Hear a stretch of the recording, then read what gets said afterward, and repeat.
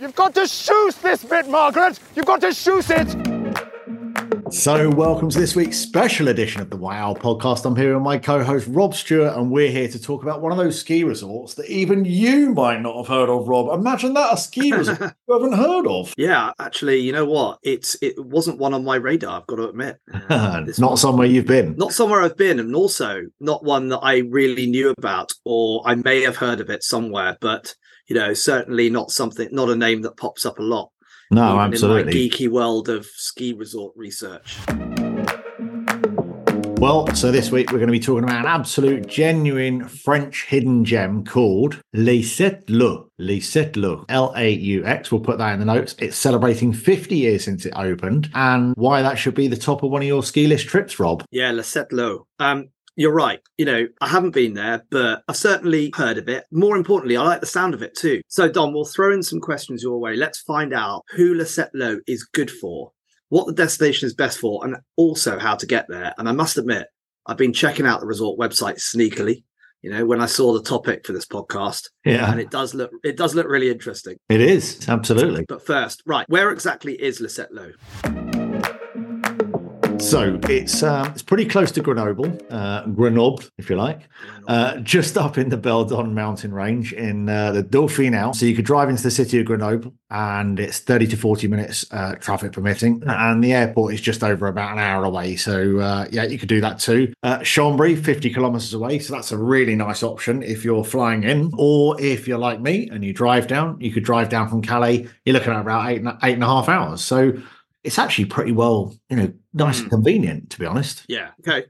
And could you get the train there as well? Because it's close to Grenoble. Yeah, exactly. So I checked out a recent train map with Dan Elkin from Snow Carbon. Oh yeah. Yeah. I know that collaboration with France Montagne. That's it. Yeah. So the train would be London, Paris, Lyon, Grenoble, and then a taxi or a bus up there. So yeah, actually the train ride down is pretty good. So being nice and close to Grenoble, it makes it nice and easy for everybody. And to be honest with you, I love that train ride down. And obviously you could do a little stopover on the way down if you wanted to do that. So really nice way to do it. Actually, I quite like the idea of stopping over for the night in Lyon, a bit different, and then sort of pottering down the next day. That would be quite a good trip.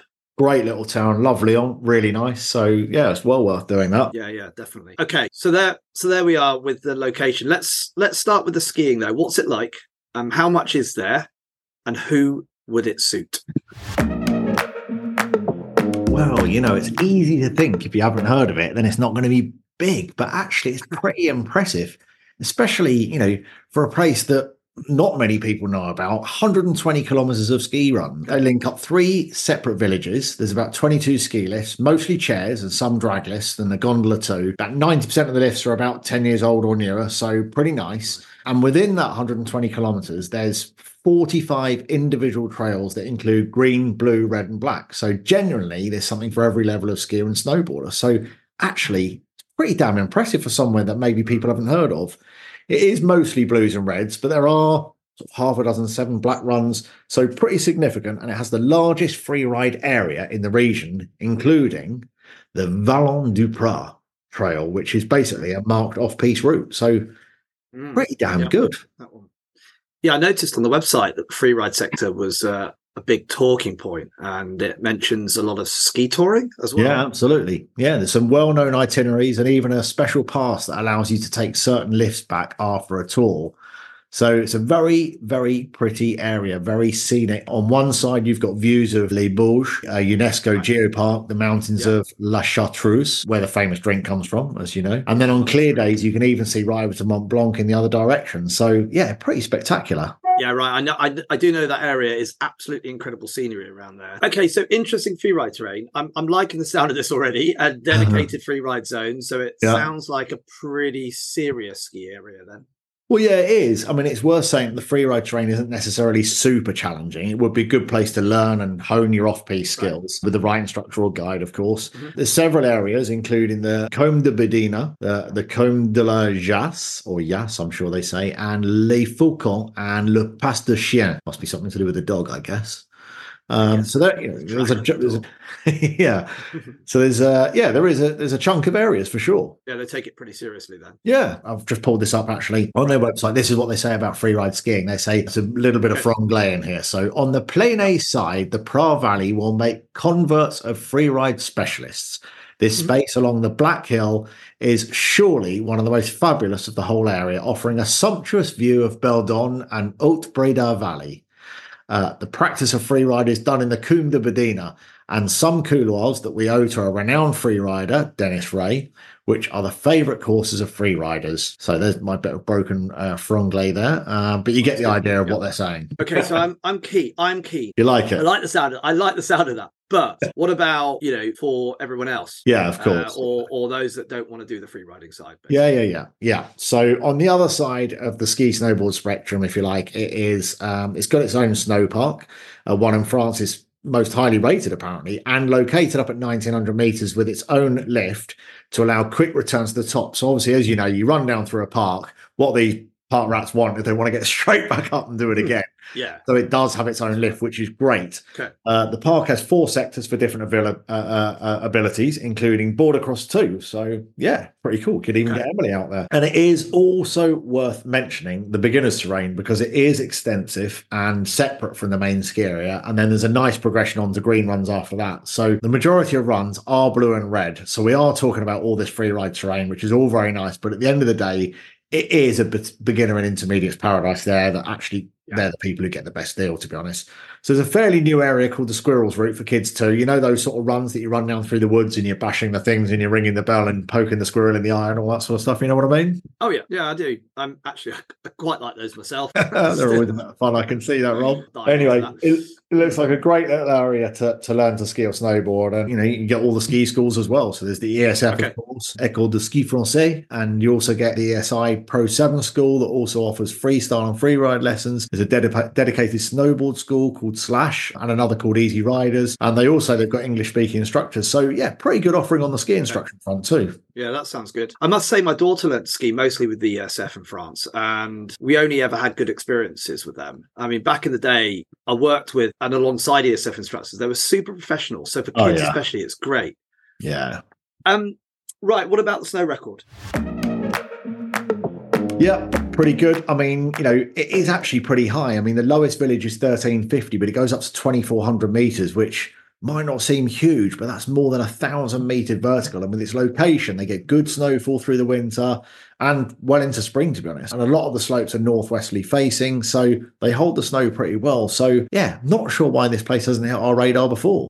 Yeah, I mean, you ask who the skiing is for. I mean, it sounds like it could actually be for everyone, basically. Yeah, absolutely. Certainly families can get a lot from this area, especially families with skiing abilities at pretty much every level.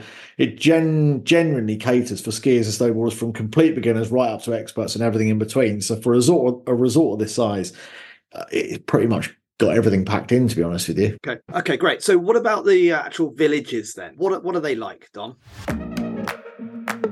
Yeah, so the main village is Praputel. It's where most of the accommodation and facilities are. It's mostly self-catered accommodation, and there's a good choice of both sort of lower priced and higher end places to stay in. And it's pretty easy to walk around the area. It's not tiny in any sense, but it's not like a massive town either. So it does have that sort of purpose-built feel, but in quite a nice way. And the views across the valley are pretty epic, to be honest with you, Rob. There's also supermarkets, selection of restaurants. It's not the kind of resort that you're going to see sort of super highly inflated prices in. So that's also a big draw, especially for me. Lots of locals come here. And exactly. I guess sort of place where, it isn't a lot of locals from Grenoble coming up on weekends and they're not going to inflate prices. So yeah, exactly. That's the case. Yeah, so you're probably going to experience quite softened prices and quite good value over and above some of the sort of more well-known resorts in France. And off the slopes, there's an all-year-round mountain coaster, like a toboggan on tracks, pedestrian chairlift for non-skiers, pretty useful, and dog sled rides too. Lots of things for kids to try in the adventure park. So actually, it's pretty nice. The more I talk about it, the more I'm likely to try and get out there this season to go and explore more. Okay, all right, yep, it's sounding good. It's building into quite a nice picture for me. Yeah. But what about the après, Dom? What about the après? What's it like? So it's never going to be the Some big party questions. town. It's never going to be the big party town, but certainly on the weekends when it's busier, because I can tell you during the week it's normally pretty quiet on the slope. So that's a massive bonus as well, Yeah. especially with some people who maybe want to gain a bit of confidence or have lost some confidence over the years. But maybe with the exception of the French holiday weeks, there's a bit of that play to be enjoyed. There's a few little bars. You're probably not going to get people dancing on tables in their snow boots, Rob. Yeah. Okay. So it does sound like a great family place, especially with sort of older kids too. There's, the park and plus beginners, all those green runs, and also those looking for a bit of adventure on the free ride side too. Right. Yeah, absolutely. I mean, it's perfect if you've got, sort of youngsters that are just learning to ski, and then you've got a couple that maybe one of them wants to go off and do a bit of free ride and the other one wants to get a bit more experience or maybe get a lesson. Yeah, it really does sound like an area where pretty much everybody can do a bit of something, Yeah. Okay, a few more quick fire questions for you, Dom, just to test your knowledge, which seems pretty good so far. But here we go. I'll do my best. Why is it called Le Sept Laux? Seven Laux. Le Sept Laux. Okay, easy. Although there's a few local variations on the story, it was founded in the 1960s, 70s by a group formed of 7 communes in the area. So it was called Le Sept Laux. 7 communes. Yep. Very easy. Okay, that makes sense. Okay, where do I go for a pint? When I'm there. Okay. I'm not that I want to forget about the skiing. Well, it's like my second question, but I'm going to go for a nice beer. Try Obar Bu or BU. Okay. Obar Bu. So that's the place to go for a decent pint. Yeah, absolutely. Sounds like a fun place to hang out. Okay. And then 3. What about a bit of tartiflette then? Where am I going to go for that? Yeah, there's a few good spots for that, Rob. But Le Rocher Blanc is a good bet for all that traditional Alpine fare. For sure, that is probably a top choice. Really, really nice. Great food. Your real proper tartiflette. I think I'm going to have to go, Rob. I'm sorry. I'm going to have to shoot off. You've obviously done your homework, Dom. So your knowledge, I mean, you passed the test there. I do like the sound of this place. I reckon it would be spot on for a sort of great family ski holiday to start with. So how do I, or anybody else that might be listening to this, book up a week in Le Sept Laux?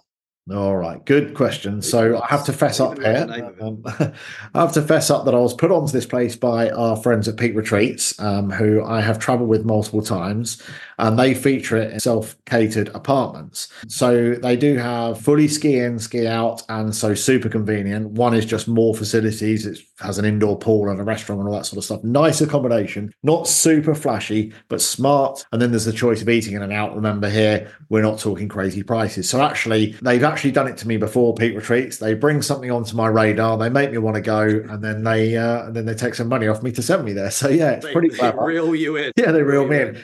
Peak Retreats, they've been organising holidays in the French Alps for over 20 years, so they're super experienced. These guys are really, really knowledgeable.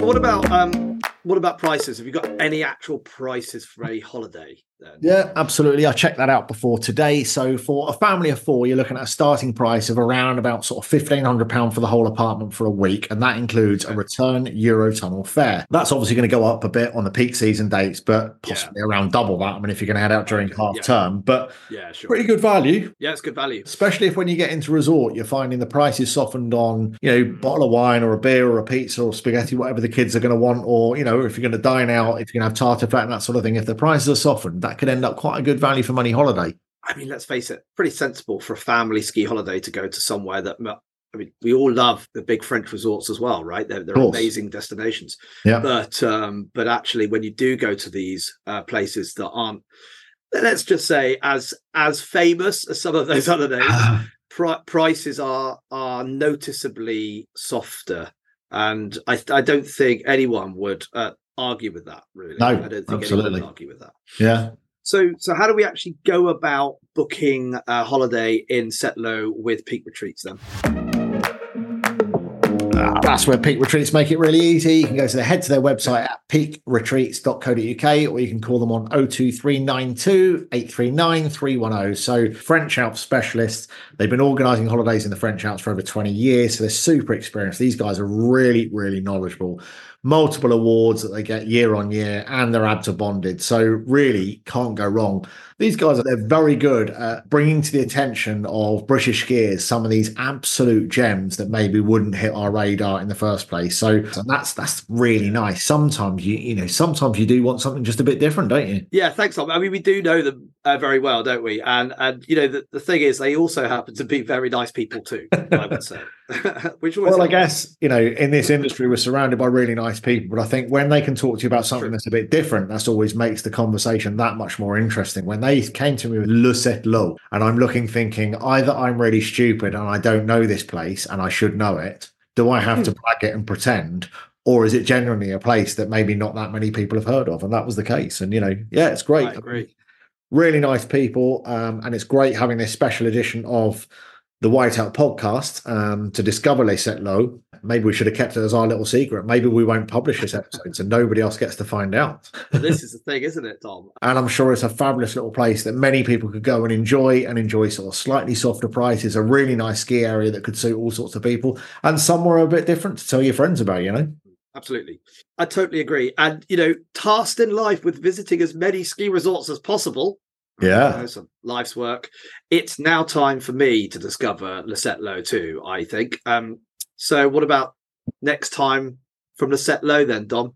From Les Laux, the podcast the next time. Let's do it from the Swaps of Les Laux. So yeah, big shout out for Peak Retreats. Thank you for furnishing with so much information. We're very much looking forward to visiting this season. And don't forget, listener, to hit subscribe so that you get the latest podcast as and when it drops in. And do leave us a review, because those reviews really do help other people find our podcast. In the meantime, we wish you happy skiing. And until next week, when we'll have our usual podcast episode, Rob, have a good ski next week. Yeah. See you soon, Dom. Cheers, Rob. Have a good one. Bye-bye. Mais non, talkie-walkie. I'm pretty sure it's called a walkie-talkie, mate.